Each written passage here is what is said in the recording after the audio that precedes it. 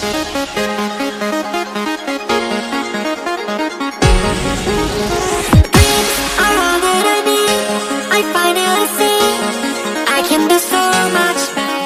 guys, it's Ruhi, and thanks for joining another episode of Real Talk. Today, I want to continue on the journey that we've been going on, and that is just going back and discovering our why. And hopefully by this time, you have had a chance to go and dig deep and find out what it is that drives you.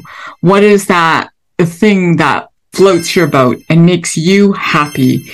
It makes you want to get out of bed. You know, I just read recently a study, and it went something like this, and I might butcher it a little bit, but it's pretty close to being accurate. The average life expectancy in North America is 78 years old. Most people work until they are about 65 to 68. That gives them between 10 and 13 years on average to reap the joy of their work life and all that they've amassed or done over the course of their work. And honestly, that made me think 10 to 13 years. That seemed really, or say it's 10 to 15 years. That still seems really sad to me. It seems like, geez, you want me to work my entire life so I can enjoy it for 10 to 15 years? I would not want to do that. And that is why your why is so important. Do what you love. If you're in a place where you're just lost, you're not happy, you need a change, then dig deep. Hopefully you found out your why and you are able to really enjoy waking up every day and enjoy just reaping the benefits of what it is that you want to do. And that could be anything. That could be from sales to working for a nonprofit. There's several things that people can do, and everything's going to be different for different people. But if you've been thinking about getting into sales and, you know, specifically real estate, then I am your gal. I can help you and go through some of these different things of why I chose what I chose. As many of you know, I've had a very fruitful career, both in the corporate world. I started out quite young in the corporate world, and I got to work through the corporate world while I was in University of Toronto in Canada. And I got to see a lot of growth, and I started making some very good money and in good positions because that was just what I did. And as I got to know myself and got to know what it is that I wanted, my why, I did a very big career shift or change when I moved out to California. I was in the corporate world. I was doing real estate part-time when I left Canada. And I was in the corporate world. I was with Costco. I had originally been a Price Club employee, for anyone who remembers Price Club. And through my high school, through college, and the beginning of grad school, I continued with Costco. And as I continued with Costco, I went all the way through marketing and moved up fairly high up the ladder. I was offered an opportunity to work in Quebec, and I just did not want to do that and move up into more of a VP position. Chose not to do that, got transferred out to some locations in California, worked with some people that I very quickly realized I did not want to work with. And that's kind of a future episode of the podcast. If I share some of the things, you guys would be shocked. But we're going to go back to that. But it was kind of a low in my life. I wanted to have a baby. I was not getting pregnant. I was totally stressed out. I was kind of at my bottom. I was working very hard. I moved to California. Like I said, I was working these 14, 16-hour shifts and days because I didn't realize that the work ethic in California or the US was very different from that of Canada. You see, in Canada, you went to work 8, you were usually done by 5. When I moved to California, I realized if I got to work at 8, then I better work till like at least 7 or 8, because all these people around me feels like they have nothing better to do than work. And it really quickly became something I did not want to do. For me, I didn't live to work. I worked to live. And let me repeat that. I did not live to work. I worked to live. Working, bringing home income was just a small part of my life, especially to make ends meet in California. And I felt like everyone around me was really living to work. And that was just so opposite of my thought process. And for anyone who knows me and has worked with me, they know that when I work, I work. I give it my all. But I don't plan to do that for 12, 13 hours a day. That, to me, is ridiculous. And so I guess, and that's just not in the retail, environment that I was in. I was actually in the corporate environment in retail as well. But I worked merchandising, which was not what I had originally done in Canada. I was marketing always. And I moved to merchandising, and I worked a very strange hour around 4:00 in the morning where I would literally tell the people where we would be positioning products at Costco. And then I would walk with a lot of people, and literally the day went from 4:00 in the morning. If I left at 6, I was lucky, which was completely ridiculous. So now that I reflect, what I have done is learned that is just not who I am. And that's because I dug deep and found my why. So like I said, I work to live, meaning I'm not driven by money. I am driven by being able to enjoy every day of my life with my priorities in my life, which are my top 5, my faith, my family, my friends, my fitness, and my finance. So if you have done your homework and you kind of have an idea of what your why is, then we are one step closer to figuring out where you're going on your journey and what it is that you want to do. I chose to leave this corporate world. I left Costco for another large company named IKEA. Loved IKEA. It was an amazing environment. They were great. And guess what? I've been trying to get pregnant for like 5 years. And the day after I left Costco, I got pregnant. I was working at IKEA and I loved it because the stress had gone down and I was actually happy.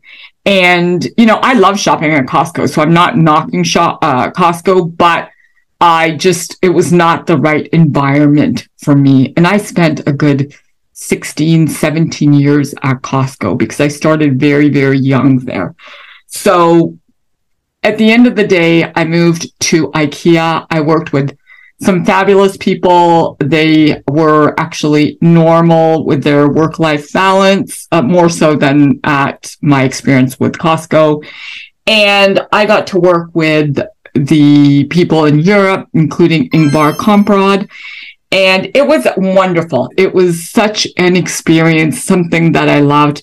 But I got pregnant and I had been wanting this baby for such a long time. Me and my husband had been. And so I decided that once I had my baby, I was going to leave the corporate world and work for myself. And so while I was pregnant with my son, I decided to take my real estate license and get my real estate license. I am the firstborn of immigrant parents, who I watched perfect the respective roles. And they are somehow, still in my head. My dad was an original IBM employee. And he actually still, I still see pictures of him where he was in rooms with these extremely large computers. And his big why was he had a young wife and a family to provide for. And he had siblings all living in India. And he wanted to be able to sponsor them so they could all live the American dream. So he left IBM and he pursued a career in sales. He first started working with a corporate company in Canada, and he did very well with that corporate company. And he actually went so far as to become the vice president of sales for that company. And as he continued to grow, he realized that the whole business of what he was doing was starting to fade out as technology was progressing. And then he decided that he was going to pivot his career, and he got into commercial real estate. And my dad was a very, very hard worker, and he got into commercial real estate and he became the number one agent. And a funny story, used to charge 10% commission. I didn't know any better. When I was working with him part-time, I thought 10% was the norm. Well, guess what, people? The average, we could charge anything, but the average is between 5 and 6%. God bless my dad. He's no longer with us, but I learned a lot from him. He had raving fans as his clients, and he was the number one commercial agent, and nobody even winced when he charged that fee because his clients loved him. And, they didn't blink an eye to pay him that fee. So, it really goes to show you that if you love what you do, you're not really working, and you are, spreading that joy to the people you work with. My mom, on the other hand, was a stay-at-home mom. And, as we grew up, she was the one who would drive us everywhere to all the different activities they had us enrolled in. We were in piano, we were in horseback riding, we were in swimming, you name it, we were in it. And on top of that, we would be reviewing different Arabic. And she would be, she was that mom. She was that stay-at-home CEO of the house kind of a woman who we would have fresh baked cookies and gourmet meals. And, God bless my mom. She's still with us. And in fact, she's going to come visit me soon from Toronto. But she created this role for us, for her daughters, that essentially was, if you are the woman of the house, the mother, the wife, it's your responsibility to take care of your household. Now, that might come across very sexist, but I could tell you, knowing my mother, she's never been like that. Actually, we've had a lot more freedom and liberty than a lot of my friends of the same background. And that privilege that they gave us, we never took advantage of that. We actually held it very close to us and knew and were grateful that our parents trusted us to do whatever and make the right decisions in life. And so I often say, because of my upbringing, I learned to be every woman. I learned to balance both my career as well as, do things for my family. But one thing that didn't work so well for me was I realized that I became more of a people pleaser. I always wanted to be acknowledged for the job I was doing, how great I was doing. And that was not just in my career, but that was also at home. So if I wasn't being patted on the back, or my family wasn't telling me how delicious the meal was or how great the house looked, I would feel bad. I would wonder, wait, what? I've done everything. You should be proud of me. I'm making these gourmet meals for you, and I'm in the top 5 in my company. I'm bringing home these awards. I'm winning these prizes. Wait, no one's telling me how great I am. And as I waited for that, I learned one of the biggest life lessons And I realized that I didn't need their permission, nor did I need their praise. I realized that everything I did for my Creator, and I was in no competition for myself. I was blessed and I was content, and I would live my life every day with gratitude, compassion, and the drive to be a better version of myself. And so I missed one small thing in there where everything I do for my Creator, but I also, of course, do it for myself. When I do something, I always do something that will please me, but innately it pleases me if I do something for someone else as well. So that's what I refer to when I say my Creator. But I want to see the world as a better place. And for me, doing small things that better the world, better the earth, better myself, better my family, better my faith, better my friends and family, fitness, finance, that makes me very happy. And I do that for that. I compete with no one. I don't really care if I'm number 1, I'm number 10, or I'm number 100. As long as I do things at my 100. I'm blessed. I'm blessed for having a roof over my head, for owning a house in California. I am blessed for being able to have friends and eat and see and read and comprehend and articulate and taste my food and walk and talk, and I have all my limbs. I mean, if you really break it down, you really understand what you're blessed with. And so I see things and I feel blessed. And I live my life every day with gratitude that I just expressed, compassion for others, and the drive to be a better version of myself. Now, I'm not saying this to be what my 10-year-old or 11-year-old would refer as cringy. He'd be like, Mom, that's so cringy. No, I mean, it could be cringy to anybody else who wants to think it's cringy, but that's who I am. So take it, leave it. I don't really care. This is who I am. And I don't need anyone else to say, hey, Ruhi, that's great, because this is my mantra and it's my self-talk to me. This world can be a very negative place. And as you're in this mode of self-discovery and have already figured out your why, then your next homework, I would say, is to create your own mantra, your daily affirmations.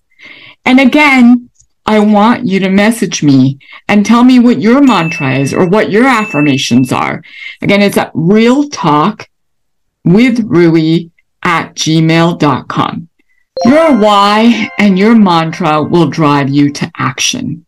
Essentially, your mantra is almost your mission statement, what you stand for, who you are as a person, and what makes you you. Your why is what drives you to action. So again, I'm going to repeat mine just so you can hear it. My mantra is, I am in competition with no one. I don't need your permission, nor do I need your praise.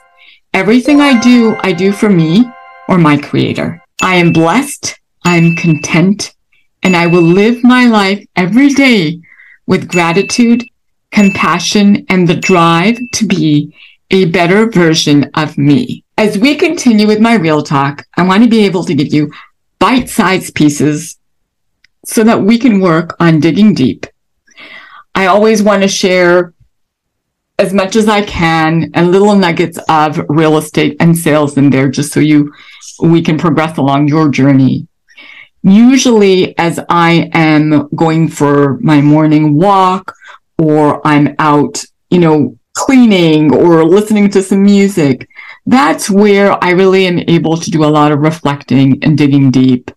And most of the time, I have to say, it is in nature. I love nature. I love walking around, going on hikes and walks. So that is where, that's my place of where I find that serenity and that peace of mind and that time for reflection, as well as in the mornings when I meditate. So find what you have to do. What makes you happy? When do you think the best? And try to work on your mantra. Make sure you've got your why written down and your mantra. I want to leave you with this today, and I hope that before you listen to the next episode, you're going to have this written down, and I would be tickled if you would DM me and share. Again, this is Ruhi. Bye for now. Look forward to catching up with you next time.